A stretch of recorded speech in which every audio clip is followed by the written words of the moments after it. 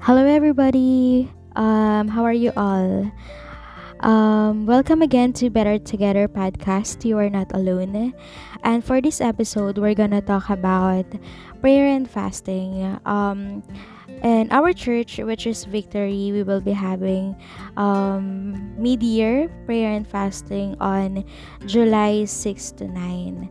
And for this um episode, I'm going to use the um devotional material, and you can download it at victory.org.ph/fasting 2021. So there, this will be 3 days, and before that, I'm going to talk about preparing for prayer and fasting. On your Bible, or if you don't have a Bible, you can search it on Google from John 11 to 3, verse 14. It says here, "In the beginning was the Word, and the Word was God, and the Word was with God. He was in the beginning with God. All things were made through Him, and without Him was not anything made that has made. And the Word became flesh and dwelt among us." I'm sorry. "And we have seen His glory as the only Son from the Father, full of grace and truth." When we think of God being great and awesome, His infinite power, knowledge, and presence, as well as His glory and majesty come to mind. We think of God being infinitely bigger than the universe He created, which He simply spoke into existence. He is transcendent, far above anything in all of creation, whose greatness we cannot fully fathom. However, God's awesome greatness is not only demonstrated by how big He is, it is also demonstrated in His ability to humble Himself, come down to our level, and become small like us, even stooping lower to save and serve us. God demonstrated this in the incarnation of Jesus Christ. Jesus is the Word of God, who is Himself by nature God, and by whom God created all things, both visible and invisible.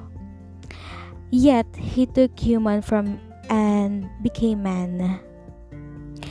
With all its limitations, can we even begin to imagine this? The infinite and limitless God, in His awesome greatness of power and goodness, took on limitations.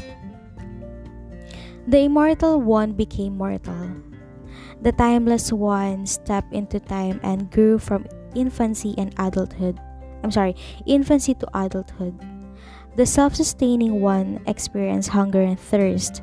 The creator of the universe took on the form of a creature. God is not just somewhere out there, far above and beyond our minuscule lives. He is a God who has come down to our level and is experientially and intimately acquainted with our human situation.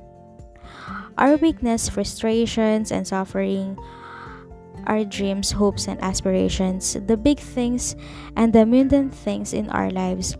He is a God who is with us.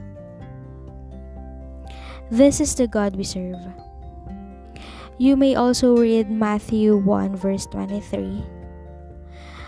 As we continue plodding through this unprecedented season in the world, let us remember that we are never alone. For the rest of this week, we will know that God is our comforter, guide, and restorer. His love, kindness, and faithfulness know no bounds. Together, may we know and experience how great and awesome our God is. He chose to make Himself small in order to be with us. Always remember that because God is with us, we are never alone. On your notes, write down your thoughts on today's devotional.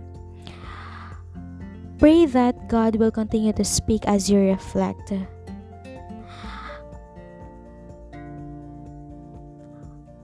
Look back at the past 6 months. How have you grown in your understanding with God, of God? Amidst all that's happened, how has He been near to you?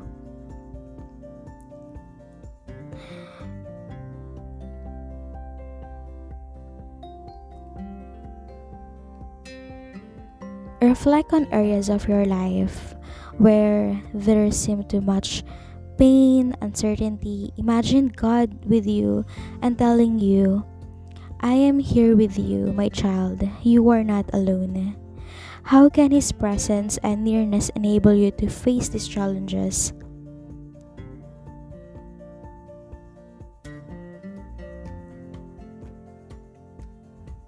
On this devotional,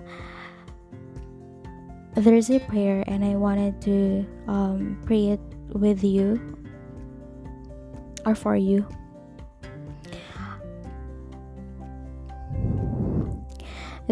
Dear God, thank you for not just being great and awesome in ruling and reigning over the earth. Thank you for also being near me, for sending your Son to be a man and live among your creation. May I grow in my understanding and appreciation of Christ's incarnation. I pray that your Holy Spirit will guide me, speak to me, and lead me deeper into your word every day and every moment. I believe you are with me and I am not alone. I am never be alone. Because of this, I can face every battle ahead. I can boldly proclaim the gospel and I can advance your kingdom in your word. In Jesus' name I pray. Amen. I hope you are encouraged on this word of God or on this devotional, and please download the PDF form at victory.org.ph/fasting2021. And thank you so much for supporting this podcast. You can like our page on Better Together Podcast. You are not alone. And you can also message us there if you have anything that you want to share, or like feedback or comments and suggestions.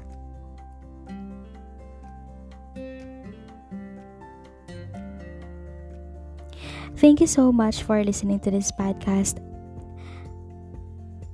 Remember that we are better together and you are not alone.